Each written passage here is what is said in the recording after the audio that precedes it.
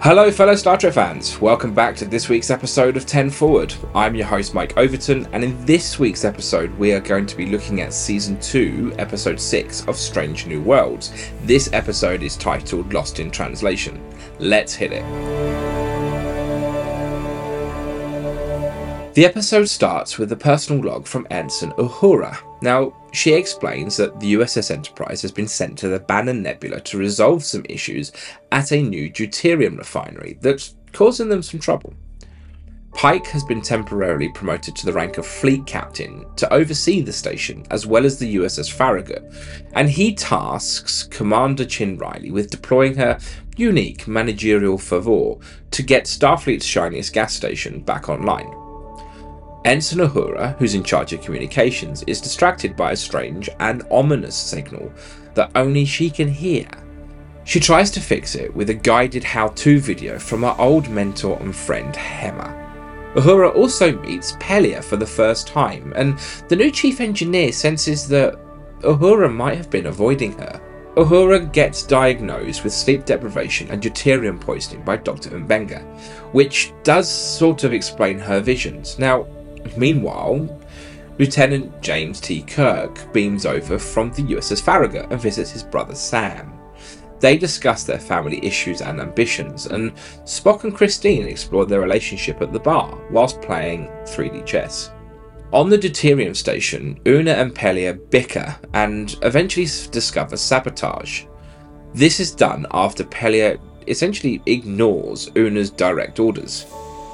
A disturbed Starfleet officer questions the reality of the Enterprise crew.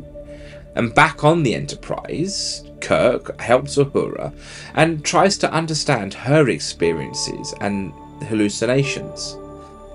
They realise that the sabotaging officer and Uhura share the same pattern, and long story short, he escapes from sickbay and causes havoc on the ship, and the crew then end up searching for him. As they search, the visions in Uhura's head worsen, and she eventually breaks down, revealing her struggles since Hema's sacrifice and the death of her parents. Kirk advises her to sort of face her fears and embrace the challenges of Starfleet. Uhura watches a Hema video and realises someone is trying to communicate telepathically with her and Ramon, the disturbed Enterprise crew member found on the dilithium refinery. Uhura and Kirk figure out that extra-dimensional life forms are living within the deuterium that they're trying to mine, and they're using the human brain as a universal translator, and the visions that Uhura and Ramon are experiencing are their cries for help. The only thing I didn't like this week is that this storyline has been explored before, but by a different franchise. There's a Stargate Atlantis episode called Echoes, and it's a very, very similar plot where a alternative life form projects their feelings through the visions of another life form. So, for example, in that episode, some whales on board the planet are projecting danger through visions of the ancients, whereas here we have a multi-dimensional being projecting their feelings essentially through Hema. We get to see them being scared with a zombified version of Hema, but we also get to see their joy with a nice sort of farewell scene with Hema on the bridge. I just feel it's not that original, but it is still a great episode.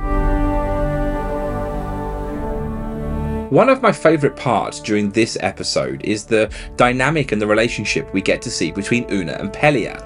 Now, during the first half of this episode, the two of them are on board the deuterium refinery, and as Una is in charge, she is essentially, giving the orders of what she would like done, and Pelia doesn't agree.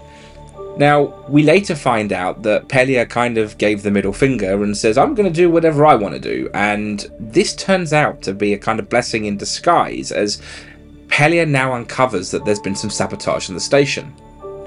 After they get past this and they find the saboteur, there's a nice little scene where the two of them kind of have it out a little bit. Pelia kind of demands to know what Una's problem is with her. And I'm going to read this quote out. And Una essentially turns around and says, "You're sloppy, okay? You don't respect protocols. You're loose with discipline. You don't follow the rules unless you feel like it. And you have crumbs all over your uniform. When did you even get to eat? You're like a space hippie." Pelia then turns around and says, "I have been called more names than the stars in the sky, but space hippie is a new one on me." And the whole exchange is kind of comical but serious at the same time. One of the last scenes of the episode is Pelia and Una aboard a shuttlecraft heading back to the Enterprise. And the two of them get down to the bottom of the tension and the rift that's kind of between them. We find out here that Pelia is Una's Starship Maintenance 307 instructor, and that the paper that she'd submitted as a cadet was graded C. Now, Pelia essentially turns around and says, well, the C was well deserved. The paper was sloppy, which is kind of ironic, bearing in mind that Una called Pelia sloppy earlier on in the episode. There's this wonderful sort of dialogue that Una has, and I'm going to read it out because it kind of ties everything together a little bit. And it just says, "It's Hema. I'm a reminder that your friend died, and I replaced him. Every time you see me, it drags up all that sadness. I get it. I've been there too many times. Now, if you want to keep saying it's the C, I won't contradict you." I think it's great that we finally get to see what's causing the tension between Una and Pelia, and that it's along the same sort of underlying theme that we're getting with Uhura, which is the fact that not just them but the entire crew is getting over and mourning the loss of Hema. Now, my favourite part from this episode is we get to see Hema again. Bruce Horak is back, and not only do we see him as a video recording in these how-to videos which guide Uhura, we also get to see him at a couple of different places during Uhura's hallucinations. Some of them are not pretty. I mean, Hema literally comes back as a half-dead zombie and scares the bejesus out of her. But the best part of this is at the very end of this episode, after the station has been destroyed, she has this hallucination of Hema on the bridge, and Hema smiles at her, almost giving her this kind of "I'm proud of you" kind of vibe, and then just gradually fades out. It's such a nice moment because it almost plays out as if Uhura gets the chance to say goodbye to Hema and kind of, overcomes that loss, and it's my favourite part of this episode, and to be fair, it might bring a tear to some people's eye. This episode of Strange New Worlds is captivating. It encompasses various elements that make for just great Star Trek. It blends mystery, sci-fi suspense, but also scares you on occasion and has a little dash of inspiration, humour, and a touch of romance. The focus remains on the characters' emotions, which seems to be this underlying theme throughout this season. The episode beautifully celebrates the wonders and dangers of space exploration, highlighting key Star Trek themes like embracing the final frontier whilst addressing environmental issues. The episode follows Uhura's poignant journey as she grieves the loss of Hema and grapples her tragic past. The return of Bruce Horak as Hema has a profound impact on the crew, and his legacy is skillfully woven into the storyline involving Una and Pelia. Introducing an outsider, future Captain James T. Kirk, as Uhura's guide through her emotional turmoil adds a depth to the story. The inclusion of a familiar Star Trek moments and references to past episodes adds a richness to the storytelling. The sci-fi plot could have been explored further. The emotional stories take precedence, giving the series its unique charm. Lost in Translation continues to pay homage to Star Trek's legacy whilst carving its own path with poetic nods and franchise lore.